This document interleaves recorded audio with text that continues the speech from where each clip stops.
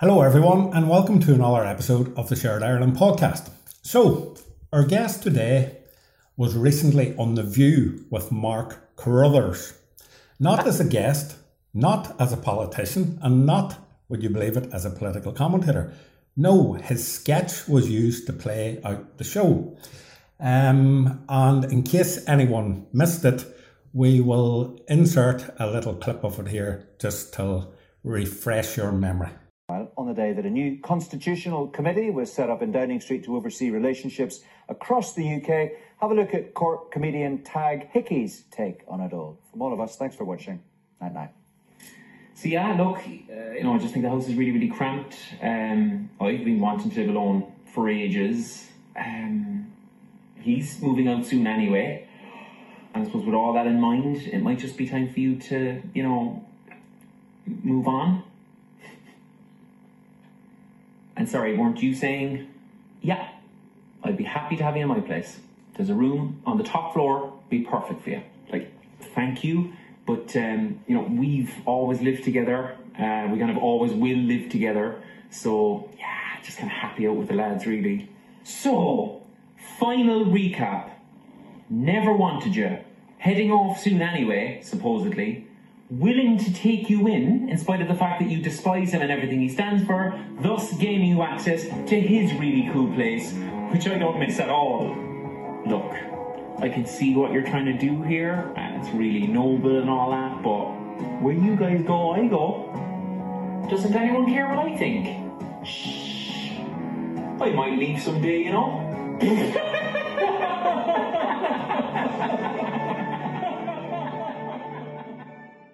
So, it gives Shared Ireland great pleasure to introduce Tadhg. How are you doing, Tadhg?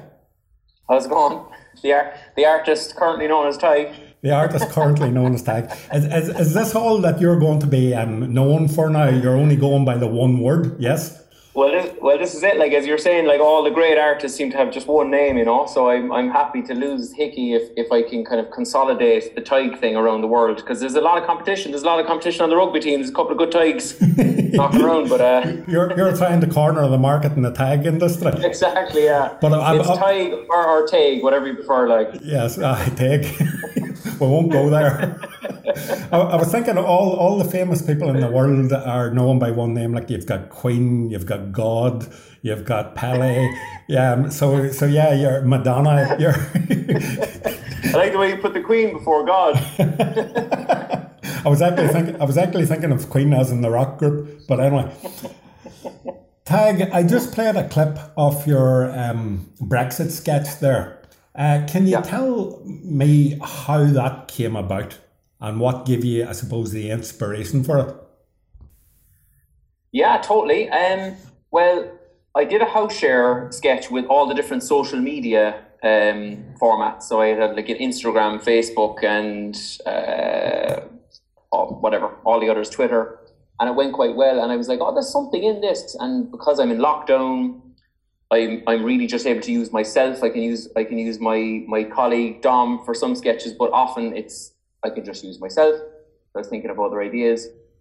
I've always been really interested in politics and history and loyalism. Just, I'm from a different background, I suppose. Like, I'm an Irish Republican, but I like to think that I'm inclusive in that, and that, like, I'm really open to kind of the conversations that, like, you've been having on your podcast, for instance, which I'm a big fan of.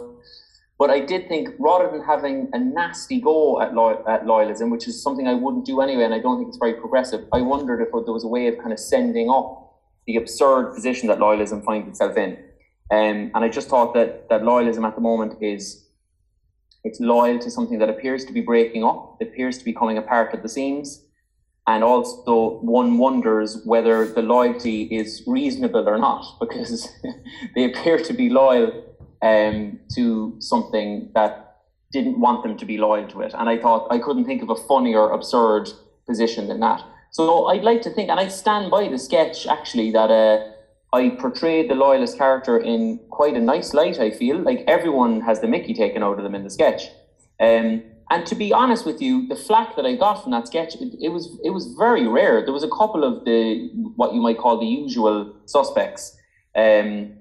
But I feel that they didn't even really watch the sketch. They just saw the one of the characters was called Loyalism. And as soon as they did, it was like, let's get this banned. I think there was loads of complaints to the BBC and stuff.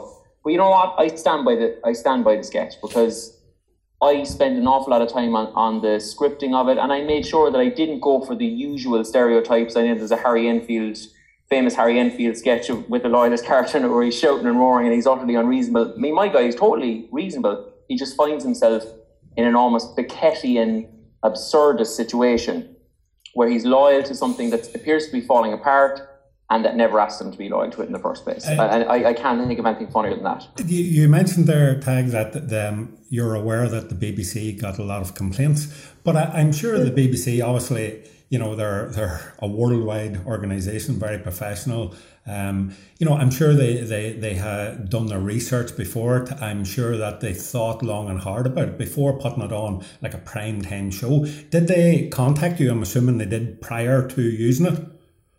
Oh yeah, I was in touch with them all day, and they were kind of raving about how good it was. Like, I'm not blowing my own smoke, but they said that, like, you know, they were just saying that the balance was right in it, and they didn't feel that it was offensive. And obviously, as you quite rightly point out, if they're willing to broadcast it, they obviously don't feel that it's overly divisive or offensive. For me, I think satire and comedy, that's exactly what it is. Now, fair enough, there can be an undercurrent of a message, but, like, let's face it, without a message in anything, well, then it's pointless. And you know, as you said, you know, I think you took the piss out of everyone equally. And, you know, if somebody else wants to do their own version, well, then sure, it's a free country. We can all do what we want. But I think certain people, you know, wake up in the morning looking to be offended. And you know, comedy is comedy. And, you know, anybody that takes it, with all due respect to you or any other comics out there, anybody that takes it that seriously, well, then I suppose they need to go and take a serious look at themselves. But hey ho, that's only my opinion. Now, having said all that, I was delighted with all the flack, because I'm no shrinking violet, and as the flack was coming in, I could see the numbers going up, and I was like, okay. But also, I didn't set out to do that, though, so I know I'm kind of repeating myself now. Like, I didn't make a nasty sketch, I don't think, to try and get numbers. I actually made quite a balanced sketch, and I think the reason it got the numbers it did is because it obviously touched on something that everyone, maybe even inside the loyalist community, kind of realises is an issue. I should also say that I had, I don't know how many comments and messages from people from a unionist background. People in the UK, people from a unionist background who'd be maybe a little bit more moderate, just finding it very funny, really, like just kind of commending the absurdity of it, and pointing out that nationalists find themselves in a difficult situation post-Brexit as well.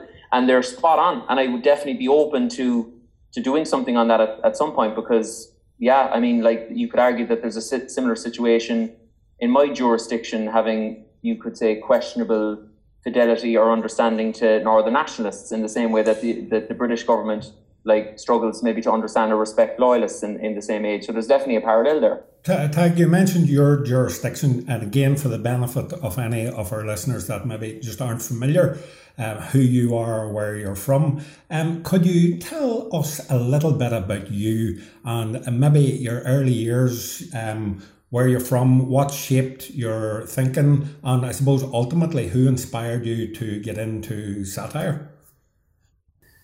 Yeah, totally. So I'm from Cork. I'm from a kind of a working class background. You're from Cork. I would never have guessed by the accent.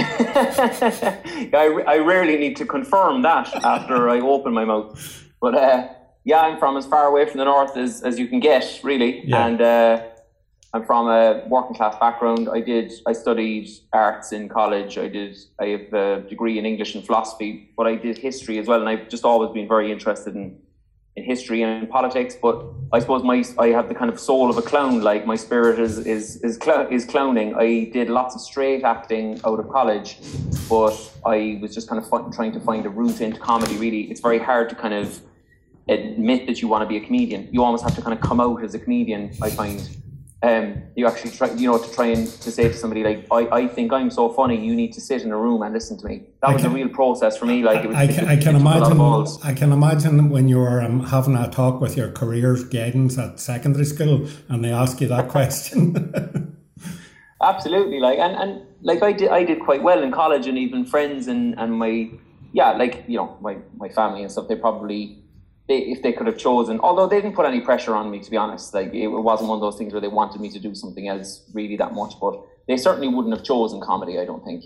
But yeah, so I was in a sketch comedy group for years called Cahoots, and we had some success. We did like a sitcom with RTE, and that was right up until right up until the pandemic, to be honest. But we were kind of finding that we were going separate ways around that time. And I was started to become more and more interested in doing political comedy. In that point, it was always a passion of mine. But in the troupe, I found it harder sometimes to do that, because it was 3 people with ideas, and we were trying to find comedy that would satisfy a lot of people. And I just decided this year was an opportunity. There was nothing else going on. I'll just go out on my own now, and I'll do the stuff that I always wanted to do. So then I found a route in the last maybe just in the last few months, to be honest, of finding some sort of middle ground between the passion for history and politics and philosophy, the comedy, and then making sketches myself, because I'm brutal technically. Like, I'm the worst man you'd ever, like, I can't believe the Zoom is actually happening, to be honest. Neither am I. Well, I wasn't going to say it, buddy. I wasn't going to say it. Look, guys, full disclosure, we've both been struggling technically today.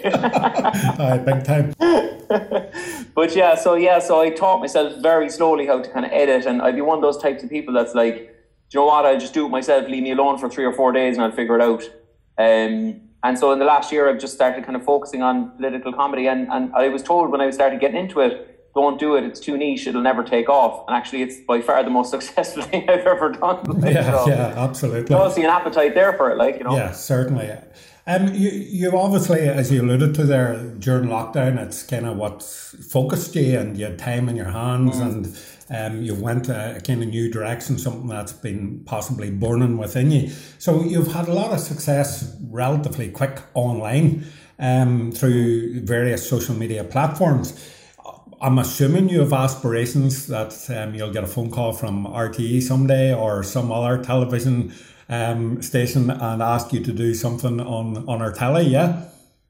Yeah, who knows? I mean, with the sketch group, with Cahoots, we made 2 or 3 online series for RTE, and we made a sitcom for them. But the types of material we were doing back then, it was quite apolitical, and I think RTE, they're not mad about heavily political stuff. So I keep an open door and open arms should they get onto me, but it's not something that I'm expecting anytime soon. I'd love, though, like with these recent sketches, which is great, I think, to throw out to people, that like I have a sketch on the horrors of the British Empire, for instance, and I have that sketch on loyalism that you referred to, and I have so many new followers from the UK, like you wouldn't believe. Some people who would describe themselves as British, other people who describe themselves as Scottish. There's Welsh nationalists. I don't know how many new Welsh followers I have. I have loads of new Indian followers. But what's great about the UK, though, is there's, I think, a real appetite there for people to do this kind of stuff. A lot of them want the piss to be taken out of themselves, and a lot of them want to find a not too difficult means of the history being represented. No, I'm not a historian. I'm very aware that I'm just a comic. But if I can do my little part of raising like awareness of some of the history, which I think for both Britain and Ireland, there's a real problem with coming to terms with our own history. And I think that's what actually holds both countries back. And I think that's also so ripe for comedy. I think in particular, given this past year that we've all unfortunately been living through and struggling through, and with COVID, that people do look forward to now, I believe, a bit of lightheartedness, and I suppose that's where you come in. We can all click a button and get an instant laugh, whether we agree with it or not. It's still funny. Absolutely. And that like you touched on there, it's actually something that I was going to say, like today, for instance. Now, like I've just got a good few messages today from people saying that the last thing that I put up, which is totally apolitical, it's a cover of a Kate Bush song. It's just ridiculous. It's just a notion that I got there one day. It's about kombucha, and I'm after getting more hassle from kombuchans. I must say, you don't have the hair for Kate Bush. Well, you check out that video, buddy, and you'll be surprised. But I tell you, the loyalists have nothing on the kombuchans, because I got a good few complaints from kombuchans. But anyway, but no, all jokes aside though, getting messages from people like you just said, saying, oh, I look forward to your videos on Monday. I've tended to put them out on Monday a lot, and they're saying, oh, it just gives me a bit of a boost. And you become aware in that moment that, like, you know, this is one of the most difficult periods in humanity. People are struggling all over the country, all over the world. And if you're playing some tiny part in giving them a tiny boost, like, it definitely makes me feel like I've chosen the right career path. You know what I mean? Like, so yeah, it's lovely. It's the best thing about the job, to be honest. Of course, I can only imagine. Tell me this, are there any themes or topics that you personally think, Tadhg, that comedy and satire shouldn't touch? No, I think it's all about, and I think Ricky Gervais actually has spoken about this before, and he's articulated probably better than I will, but it's really about the guy or the girl who's at the controls. I think you can take an uncontentious topic and really offend people if you do it in the wrong way. But you can take a very, very difficult topic and treat it appropriately, and you can find the humour in it. Like, my instinct anyway is to just, if I'm in slight doubt of whether I should take something on or not, I usually just take it on. Oh, okay. Because, I've got a rule: if in doubt, leave it out. But you've got the opposite. Well, like, the next area that I went to after the loyalism area was the origins of the Israel-Palestine conflict, which would be on paper something that you shouldn't go near at all. But I felt I had something to offer on it, because again, the historical roots of the conflict are just not something that are talked about that much at all. And I just felt that rather than take on the modern day crisis, which I think is so horrific, I would find it very hard to find any humorous angle in it at all. Then I would leave it off. But actually, the roots of it, I thought there was something funny about the kind of double dealing of the British in that context, or whatever. So I hope it doesn't sound like a cop-out when I say, you know, if it's treated appropriately, I can think of a topic that you can take on. But it also is like, are you going into it to hurt, or are you going in to find a new interesting area that can be funny? Because I almost am never going into something to hurt. And it actually can possibly, you know, educate people and bring awareness to something. And then for a certain section of community, they can actually look into it and research it further after you have highlighted it. So, yeah. Absolutely. And as I was saying earlier, the most positive comments have come from the UK. And I think that's everything that you need to know. Sometimes there's people in the South, I find there's a phenomenon down here of a kind of don't rattle any cages, don't bring up any conflicts between Britain and Ireland. And actually the feedback I'm getting from people in the UK are, fair play to you for bringing it up. We didn't know about some of this stuff even, which just blows my mind, because like I'm just gaining knowledge from reading books and watching YouTube links. I mean, it's all there. It's if you want the knowledge, it's all there. They're saying fair play to you. And actually the main interest in me now, work-wise, all the work offers or interest have come from the UK. So I think that tells you everything you need to know, whereas I have had very little interest in my jurisdiction. You know, I haven't had that many. I don't think I've had any newspaper, and I'm not cracking out the violins like should God love us about me at all. I just I feel I know why that might be. No, you're just sketches quality. Yeah, you're just giving feedback on how you found it. Yeah. Well, hey, you'll be getting a call from Netflix and people like that shortly, obviously. Now you're talking. Tell me this, what role, if any, do you see comedy and the arts in general in I suppose, the campaign for Irish unity and the unity of the people of Ireland, possibly even as well? Well, I'd like to think I've already started to do a little bit in that area, which is if we can get people, and maybe I need to take the piss out of my own community more, my own background a bit more. But I honestly think that would be a good thing, yeah, because you know we all need to take a look at ourselves, and sometimes you know by watching somebody like you, and you know if we watch it and we can say, oh my God of Almighty, he just hit the nail on the head there, but I never actually thought about it in that way before. Absolutely. Yeah, like I definitely will do something about, again, I suppose I'm going to be brutally honest and say that it troubles me a little bit more because it's my passion and it's my area, I suppose, where, say, for instance, the predicament that nationalists find themselves in with successive governments here in the South that kind of largely abandoned them, like, to, their fate in at the time, sectarian state. I'm not going to get into all the history now, but you know yourself, you know what I'm talking about. Like, I find that like a little bit tragic. It's harder for me to see the humor in it. I have that little bit more of a distance to the predicament of loyalism. But that's where I maybe need to kind of grow then and kind of reach out a little bit in the way that your podcasts are doing so wonderfully, getting that kind of sense from people all around the place. But I do think comedy, to answer your question, it has a means of getting people to laugh about something that would otherwise be unthinkable. Mm-hmm. That you can't even go there, you can't discuss it, and suddenly if you get someone laughing, they're willing to go there a little bit, I think, So that's, if there's anything I can do, and like, I'm certainly not trying to take over from your podcast, but I would love to do, I'd love to do my own, and I've thrown it out, and I've had like lots of nice feedback to go up north and do a comedic kind of take on a little bit of the stuff that you're doing, and reach out to maybe some of the people that I've had people, a bit of war words with people from the loyalist community in the last month, but I'd love to reach out to them, and I really mean it. And I will get in touch with them if I can. When I go up, would they be interested in having a conversation with me? How about this?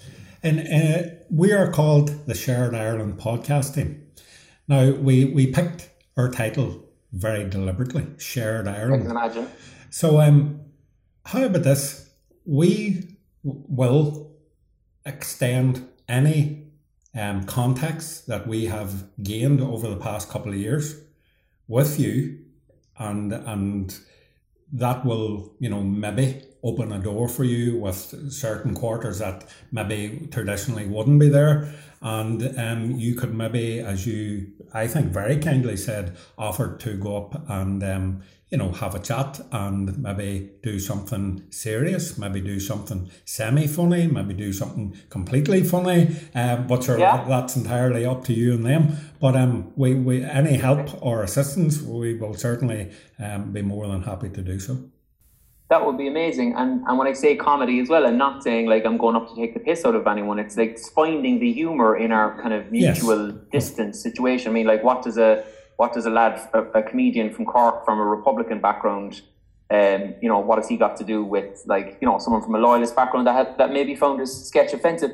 And I'm kind of yet to sit down with somebody, and I'm not saying it's not possible, I'm yet to sit down with somebody who can point out to me how that sketch was offensive. Like, what aspects of loyalism did I disrespect in that sketch? And if I put on record, if I sit down with somebody who articulates that I did that in a lazy way or that it was an offensive way and they can tell me how, I'd be totally willing to learn from that, and that's something that we all need to do. Well, again, I obviously can't answer that coming from my perspective either, so I would be intent to agree with you. And I suppose my default position would be, I would go back to, why did the BBC feel comfortable playing it? Because, they have a legal department. I'm sure they were on the phone all day to them, and if they felt comfortable enough to put it out, hey, listen, that would answer my question. They didn't issue any apologies anyway, so I think we could be okay. Yeah.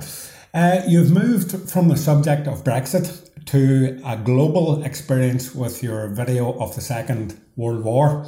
Are there any other historical events that you plan to bring to life? And maybe our listeners could suggest a few underneath this podcast. I'm sure you'll be happy with all ideas. Absolutely. I kind of tend to follow my nose with ideas. Like, I do this type of meditation called transcendental meditation. Okay. And David Lynch, the filmmaker, is a big proponent of it. And he kind of talks about meditating and kind of finding ideas. And I know this sounds very pretentious, but I tend to just kind of like let stuff kind of come in. I didn't even really have a major plan of doing the loyalism one. And then I was kind of chatting to people online, and somebody from a Palestinian background got onto me, and I was like, geez, I wonder, is there something in that I could do? And then I ended up doing that. And then the World War II one was suggested by two people at the same time on Twitter, and I was like, well, that's weird. Like, literally the comment came in at the same time. One is from the UK, one is from an Irish Republican background. And the guy in the UK would be from, you know, I would say a reasonably proud British background, but he was like, it's quite amusing the way that nobody talks about the Soviets, they lost, you know. So, I mean, that's a good example. I mean, World War II on paper is not a topic for satire, really. Like, it's a horrific conflict with unspeakable brutality on all sides. And again, just for the benefit of anyone that hasn't seen that one, we'll just play a little bit of it now, Tadhg. Oh, great. Hey guys, I reckon I played a big part in us winning that fight. Okay, dodgy start, but I hung in there and then I was like, whoo, whoo, come on. Whoo, you joking me? You were on your arse before we even started. There's not a mark on you. Look at that. I won that fight. Me alone. They were like, we just can't beat this guy. He keeps calm, he carries on, and then he's like, bah, bah, bah, bah, bah, bah, me alone. We did more than our fair share. Were ye even there? Guys, look at me. I mean, you were gutsy, but you would have been toast if it wasn't for me hopping on towards the end with all my cool new fighting moves and power. Pew, pew, pew, pew, pew, off the top rope. Sorry, lads. You wouldn't have a plaster or anything, would you? Shh. Anyway, that's decided so, yeah? The official line in school tomorrow is, you got a few smacks in at the end, you made a complete wally out of yourself, and I saved the day with little or no help from anyone. Cool?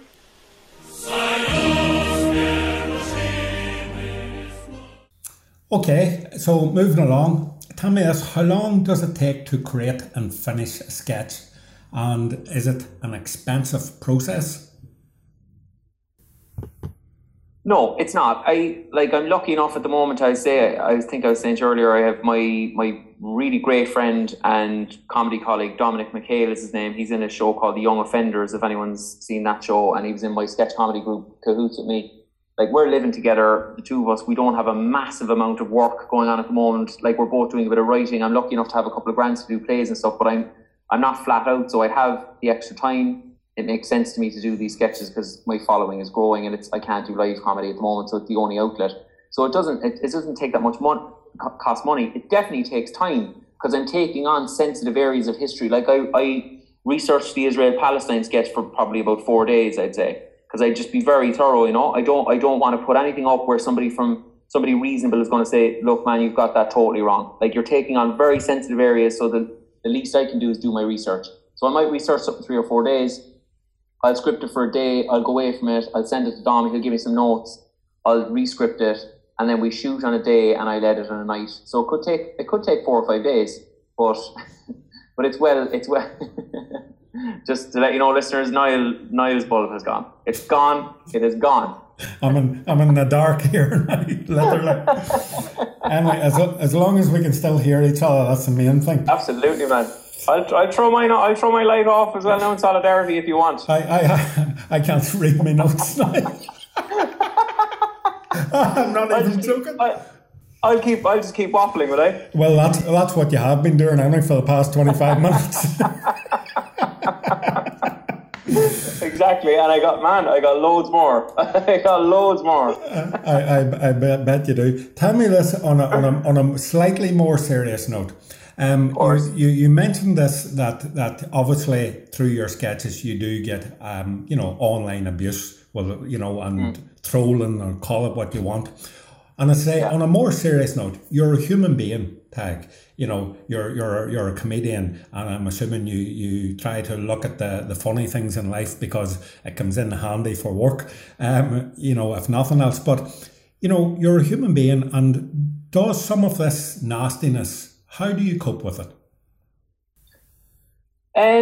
I'm definitely not making myself out to be like a spiritual guru or in a state of zen all the time, whatever. But like as I think I was telling earlier, I had a serious drink problem, and I'm off the drink. I'd say about getting on for about 6 years now, and I've done an awful lot of meditation in that time and stuff. Banging on about meditation again, transcendental meditations, but it has definitely helped me to kind of keep centered. So I don't get it right all the time, but I'm aware that the comments coming in calling me a genius are ludicrous, and the comments coming in threatening to burn my house down are also ludicrous. Yeah. the thing that would upset, I wouldn't say it upset me, it kind of annoys me more. Like if there was a few loyalist trolls. I would say now as well, and it's important to mention this, there were not that many. There really were not. Like I had so many comments from people from a unionist background saying that they enjoyed the sketches. The most negative comments I tend to get are from people in the south of Ireland. Oh, okay. Believe it or not. They're the most, because there's an element of people in the south, not all, but there's an element of people in the south that don't want these areas talked about. There's a real strong antipathy to Sinn Féin in the south from some quarters. I would say close to hatred. When I kind of emerged as a comic to them, well, I've been around for comic for years, but they've only heard of me in the last couple of months, like, which is kind of fair enough. And they kind of feel that I might be a shinner, then the kind of negative comments kind of start coming thick and fast then from people in the south. So that it would annoy me a little bit that, like I've said, I'm repeating myself now, but like if you're getting messages of encouragement from people in Britain about taking the piss out of the Brits, and you're getting people in Ireland saying, what are you doing? Would you leave this topic alone? Do you know what cracks me up, actually? I regularly get comments from, I've got 2 or 3 kind of key trolls of lads in the south. One's a big Munster fan and the other's a big Leinster fan. Okay. And I don't know what the other guy's up to. The other guy's a sailor, I think. But they often say to me, would you ever just leave politics alone and stick to the comedy? And I'm like, what does that mean? Like, you know what I mean? Like, all my comedy is political. So, like, you know, unless these guys are going to write me apolitical sketches, I don't know what I could do. Like, you should put them on the payroll, maybe. Exactly, yeah. No, I would assume their sketches would be terrible. But yeah, who knows? But yeah, so look, to answer your question, I'm a big boy. I know that I'm going into slightly difficult areas. I'm no shrinking violet.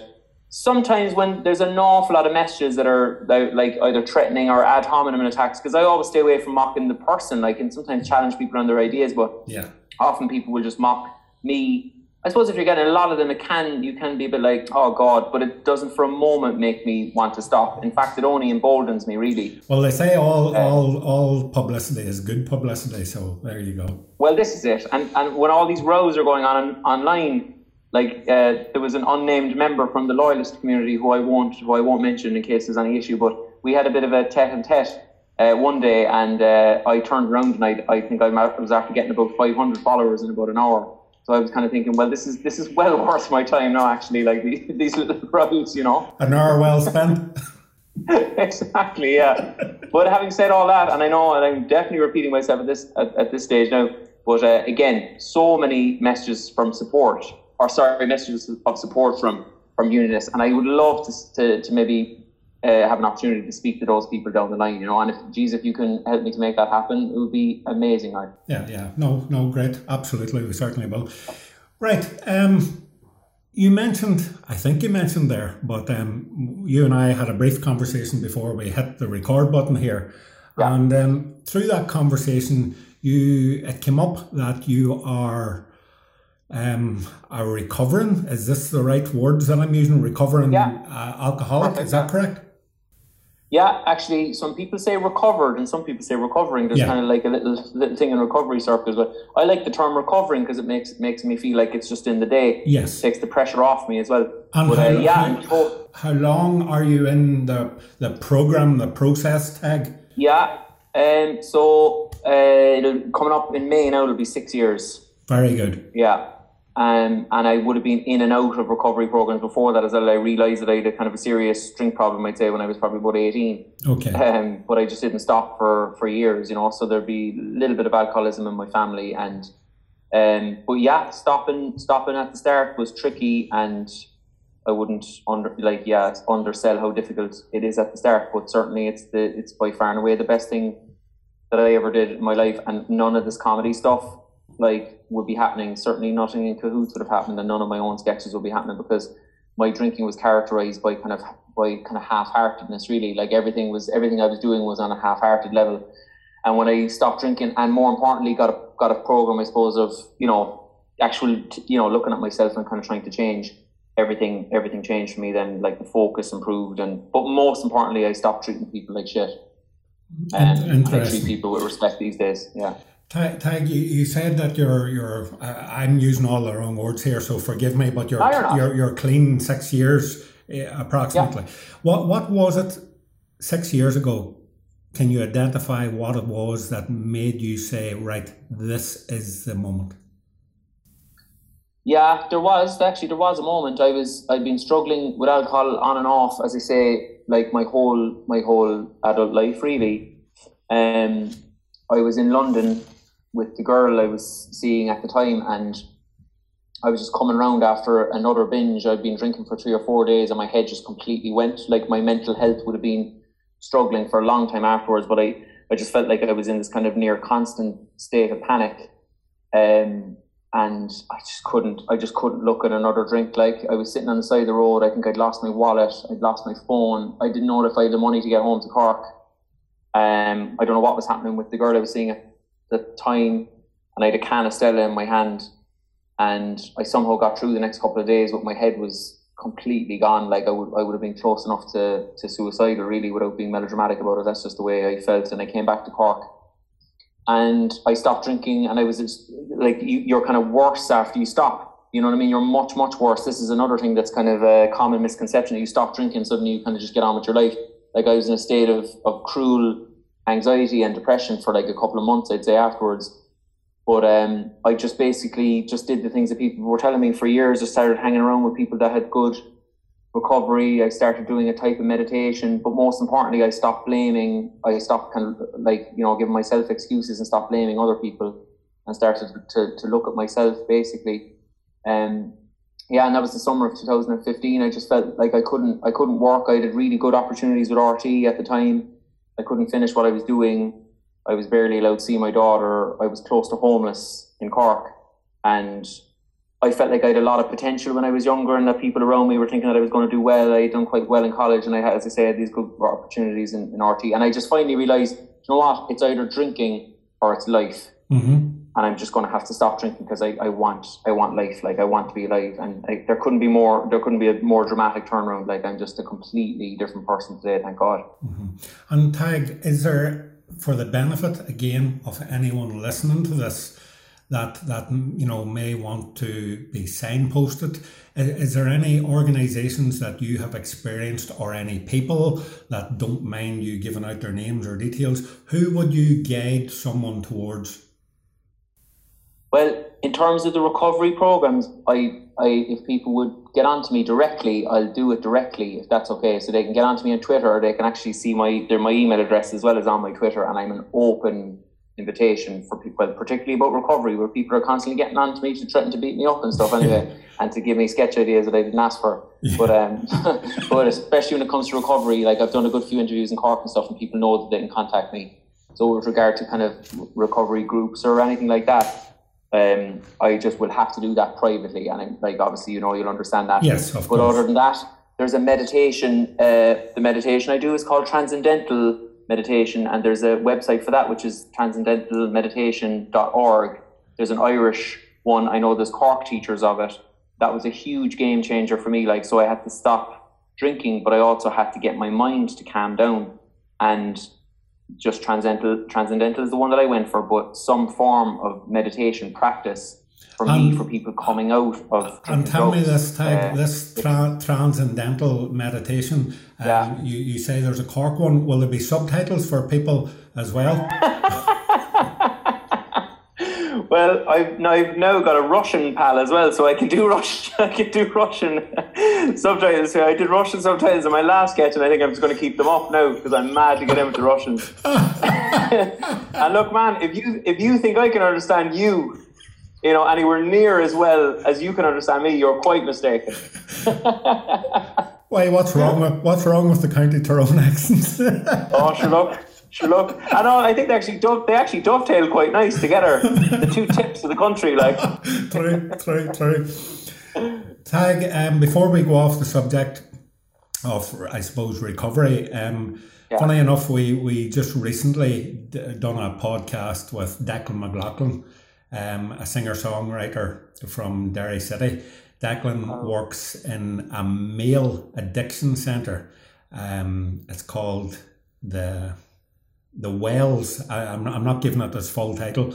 The full title eludes me at the minute, but basically they kind of deal with homeless people, And what they do is they bring them in, and they have 24 beds.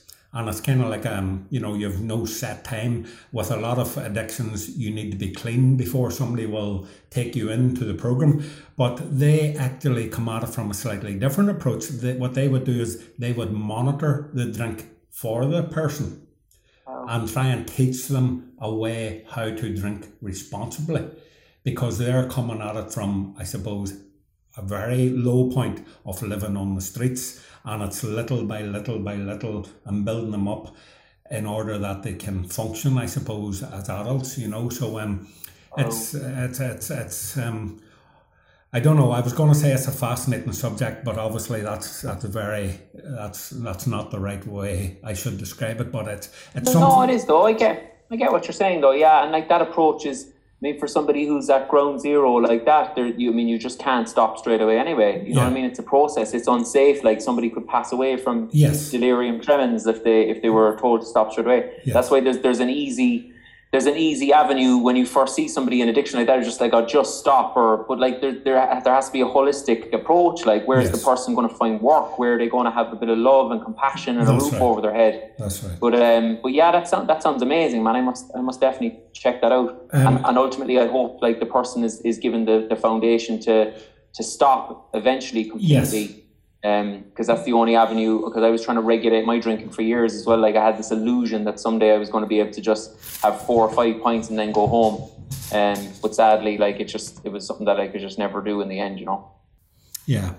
Tell me this, moving back onto a slightly more your field, shall I say. What would you like written on your headstone whenever this day comes? Nice. I like that. Well, something about having a laugh anyway. Yes. He just had a laugh. In fairness to him, he just had a laugh. Fair play to him, he just had a laugh. You can't deny he had a laugh. Something like that. Or possibly all three. Okay. What do you think, apart from comedy, obviously, what do you think you're good at and what do you think you're bad at? Whoa. Jeez, Niall, that's a tough one. I think I'm good. You're just too modest. Yeah. I think I'm relatively good at finding humour in difficult situations, both in my own life and in, hopefully, the world. And I feel like I go into situations with a decent bit of warmth and honesty. So I feel like I'm pretty good at hopefully bringing people together. I'd like to think. Tell me one of your weaknesses. What am I bad at? Ooh. Apart from comedy, obviously. That's tough.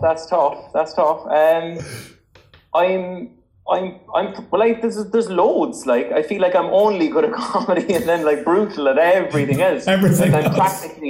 I'm practically all over. Like I'm a terrible practical man. So I sometimes feel like I failed. Both, well, definitely as a man, but maybe as a human being. Like I find it very hard to make my bed. I burn things around the house a lot. I look at kind of the older generation, kind of like fixing things. Like my buddy's dad is just like so knacky. Like the man is deep in his 60s now, and he's just like fixing stuff like that. And I find myself, texting him like if I've got a problem with a plug or. So yeah, I feel like look, as you can see, like I have little kind of spindly hands. So I'm bad at basically being a practically useful human being. Okay. But just before we move off this, you can change a light bulb and change a plug, I'm assuming. Well, you clearly can't, anyway. I'm talking to you, that's why.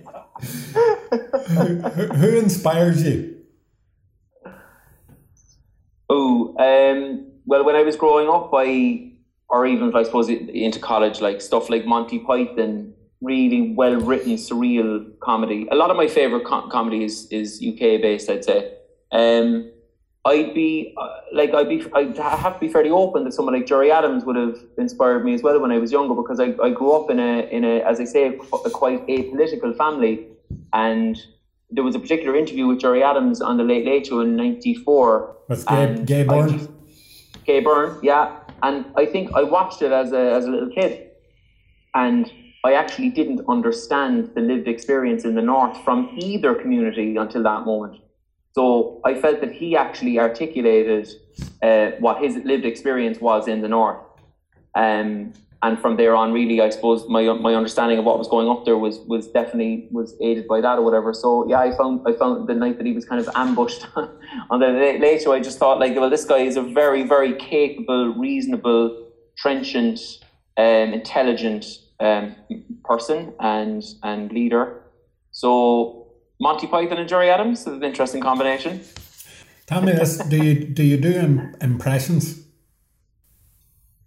I don't do that many. I do one of Washington correspondent Brian O'Donovan, which was reasonably well known. I don't know, would your listeners be interested in that guy? Well, sure. Well, you'll hear under the comments if we are or aren't. But go on and give it a lash. Thank you, Niall. Brian O'Donovan back in Cork, sitting now also in darkness. As you're sitting in darkness, Niall, will we ever get an electrician to sort things out? Brian O'Donovan, Zoom quiz in Cork. So, can I answer that question for you? No, you don't do impressions. Tough crowd. Oh man, you'll be destroyed for that comment. The Tigers are going to get you. I'm a bit like you. I have a thick skin as well. Yeah, I'd say you'll be able from right. Right, tell me this. If you were Taoiseach for 1 week, if you were Michelle O'Neill or Arlene Foster for 1 week, or if you were Boris Johnson for 1 week, what changes would you make to Ireland? Jesus. Wow. Am I all three of them separately, or am I all three of them at the same time? Yeah, well exploding. No, you can be Micheál Martin for a week, you can be Arlene/Michelle for a week, and you can be Boris for a week. Okay. Well, I suppose in my own jurisdiction, I would, if I was Taoiseach for a week, I would try and do something about the disparity that there is here. Like, there's a real split in the south as well between what I would describe the haves and the have-nots. So I would make it my business to try and reach out to community groups in working class communities that feel like that they've been completely ignored by successive governments, certainly in my city and all over the country. I would try and mend that kind of war between two sides here. If I was Boris Johnson for a day, I would just call it like it is and admit what everyone's thinking, which is that English nationalism wants to kind of go off and do its own thing and let the Scots go, and encourage the burgeoning Welsh nationalism to reach fruition as well, and let the entire United Kingdom break up. Not out of malice, but I think that's the destiny. And if I was Michelle and Arlene, wow, that's the trickiest one. I suppose if I was them, I would reach out to me and invite me up to the north to interview the two of them. Well, I am reliably ensured that both Arlene and Michelle are avid listeners of the Shared Ireland podcast. So, wow. So I'll tell you what I'm going to do. I'm going to ask you now to put your appeal directly to them. So, because they will be listening. So go ahead. Sell yourself to them there, Tadhg. Okay. Well, to Michelle, I'd love to say that I would absolutely love to meet her. I'd love to speak with her. I would love to speak to many Republicans in the north, and I have lots of friends there already. But I suppose I'm actually even more interested in speaking with people from a unionist or loyalist backgrounds to see what common ground we might have, what visions of a shared Ireland we might have, and same with you're doing, Niall. And I could assure you that even though I do take the piss for a living, I would be doing it with an honest and warm heart. I am absolutely fascinated in Northern politics and have been since I was a kid. It's a total passion of mine. As I say, I feel like almost ashamed of living in a jurisdiction that hasn't reached out enough, in my opinion, and I would love to do some tiny little effort in building those bridges with my own comedy. I could assure you that I would be doing it, as I say, honestly, and also you could listen to any material before it would be put out anywhere. Well, there you go. Give Tadhg a chance. Give Tadhg a chance. That's the new hashtag. Give Tadhg a chance. We'll get you Trenton. Hey, I seen, were you Trenton number 1 or number 2 in Ireland this week, were you? Buddy, I've been number 1 in Ireland 3 or 4 weeks in a row. Honestly? What a time to be alive. What a time to be a Tadhg. Absolutely. I was. Hey, that is fascinating. It really is. Trending number 1 in Ireland for the past 2 or 3 weeks. Myself and Micheál Martin, two boyos from Cork, 1 and 2. We were, I think, the last couple of weeks. Fighting for the number 1 spot. Tell me this. I thought I would ask you this question. Now, I'll admit it's a bit ridiculous, but you're kind of stumped at times. What do I ask a comedian? I was thinking today while I was going about my work is I'm going to ask this man, what do you think the national food of Ireland is at the moment? Because it used to be traditionally spuds, cabbage, bacon, champ. With the new multicultural society and people from all over the world we have now, thankfully, living among us. You know the way the national dish of England is now chicken tikka masala, I think. So what do you think describes the palate of the Irish person nowadays? Good question. I'd say there seems to be like kind of an Asian street food kind of vibe everywhere now. So would we say maybe cow pad? Cow pad. Oh, okay. I'm not too sure what that is, but I'll say okay and pretend that I know. It's nothing rude and it's nothing offensive. In the ramen I go to anyway, in the Asian street food I go to, it's a fried rice kind of effort, but okay. I mean, I think it could unite us all. Oh, very good. A food that can unite us. That sounds good. Tell me this: what is required, in your humble opinion, to create a truly shared Ireland? This is a question we ask everybody. Yeah, so I feel like those conversations, well, I know they're going on in the north. I feel like they should have been going on here a lot earlier. There was a Clareburn Live recently which actually talked about it formally for the first time that I've seen formally in the south, which just kind of blows my mind. But it's about reaching out, isn't it? Like, I'll just echo some and some of the stuff that I've heard you say yourself. I think Colin Harvey, for instance, has articulated very well that it's about having conversations. It's not so much about going, it has to be at this exact time, it has to be in this exact way. It's having the conversations. And I think I might have touched on this before. There's not a very well thought out kind of mantra in the south, which is that we must reach out to unionists before there's any talk of a border poll. That is, of course, absolutely true. That's definitely true. But at the risk of repeating myself, we really need to reach out to nationalists as well.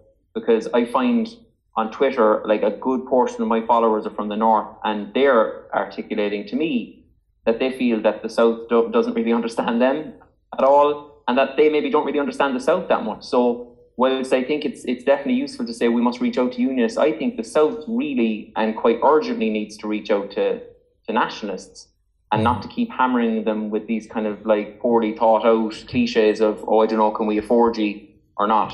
To move away from the cliches and to start really, just talking, just understanding. I mean, I feel like I've studied this area and listened to like numerous podcasts like yours and watched numerous YouTube videos and read lots of books, and I still don't feel like the lived experience of nationalists or unionists. So I need to get my ass up there and talk to people. And I think dialogue, it's the route into the Good Friday Agreement, and it's the route into any kind of a shared island, is good, honest, sensible, rational dialogue with people who share the same beautiful island as you. Well, I think that's a sentiment that most rational people would certainly echo, Tadhg. I certainly agree with that.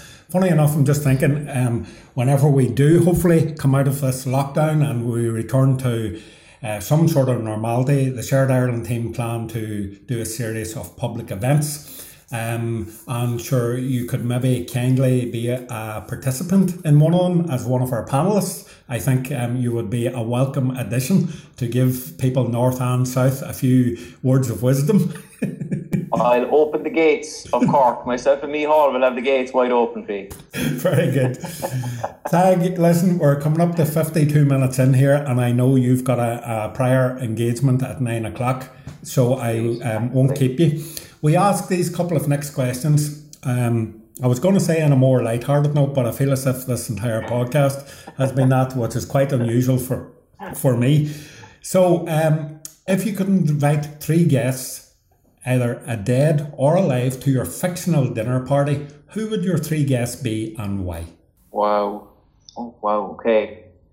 I'd say, without being too pretentious, I'd have to invite James Joyce. He'd be probably my favourite writer, and a chaotic kind of drunk as well, and fond of this kind of dinner party scene or whatever. I find him very, very entertaining, very engaging. I'd love to tell him about the Ireland the Ireland that he left as well, what it has become, and get his opinions on it. Mm-hmm. Wow.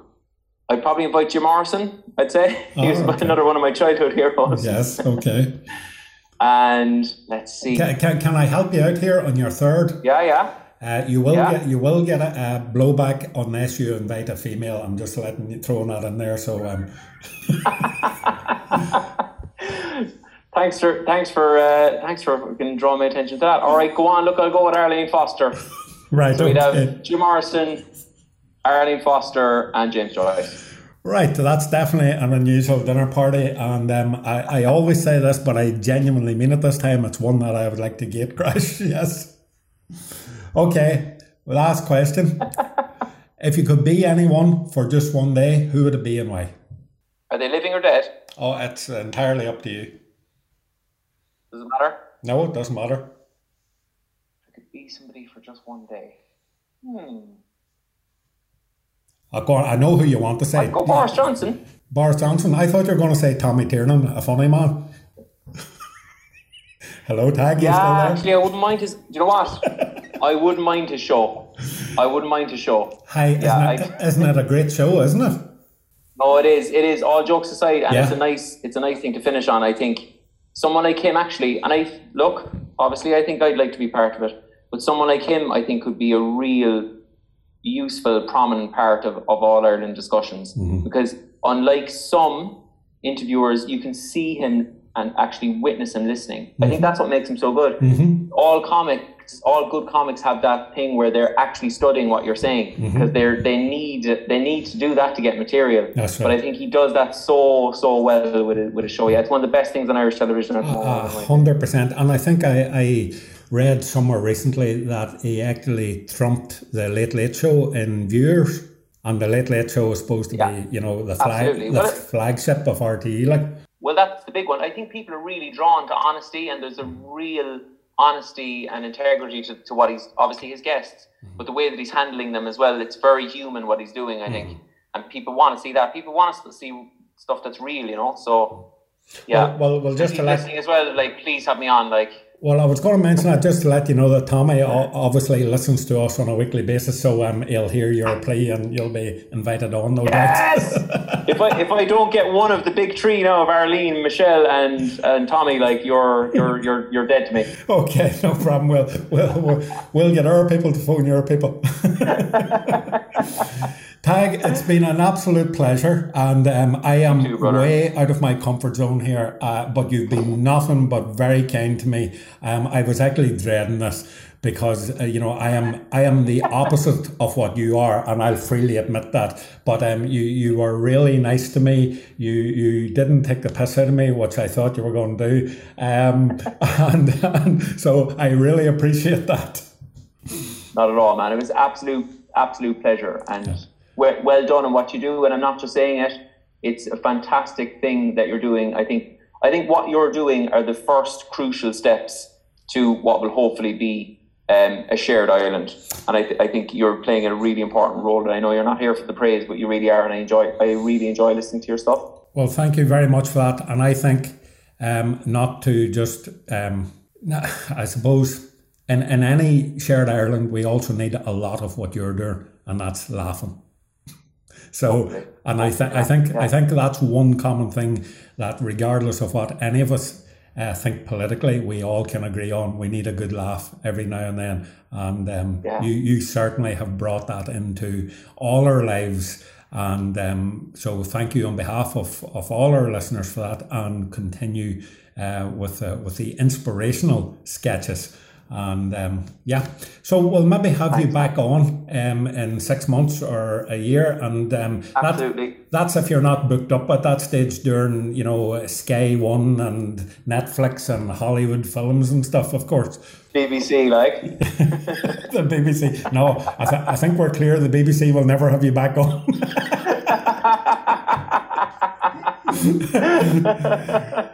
Tadhg. My 15 minutes of fame. Yeah, exactly. Thanks, buddy. Tadhg, thank you for the conversation. And folks, I hope you enjoyed listening. If you did, give us a wee like and a retweet. And don't be afraid to comment below. And stay tuned. We'll have another podcast around the corner for you soon. Take care. Bye-bye.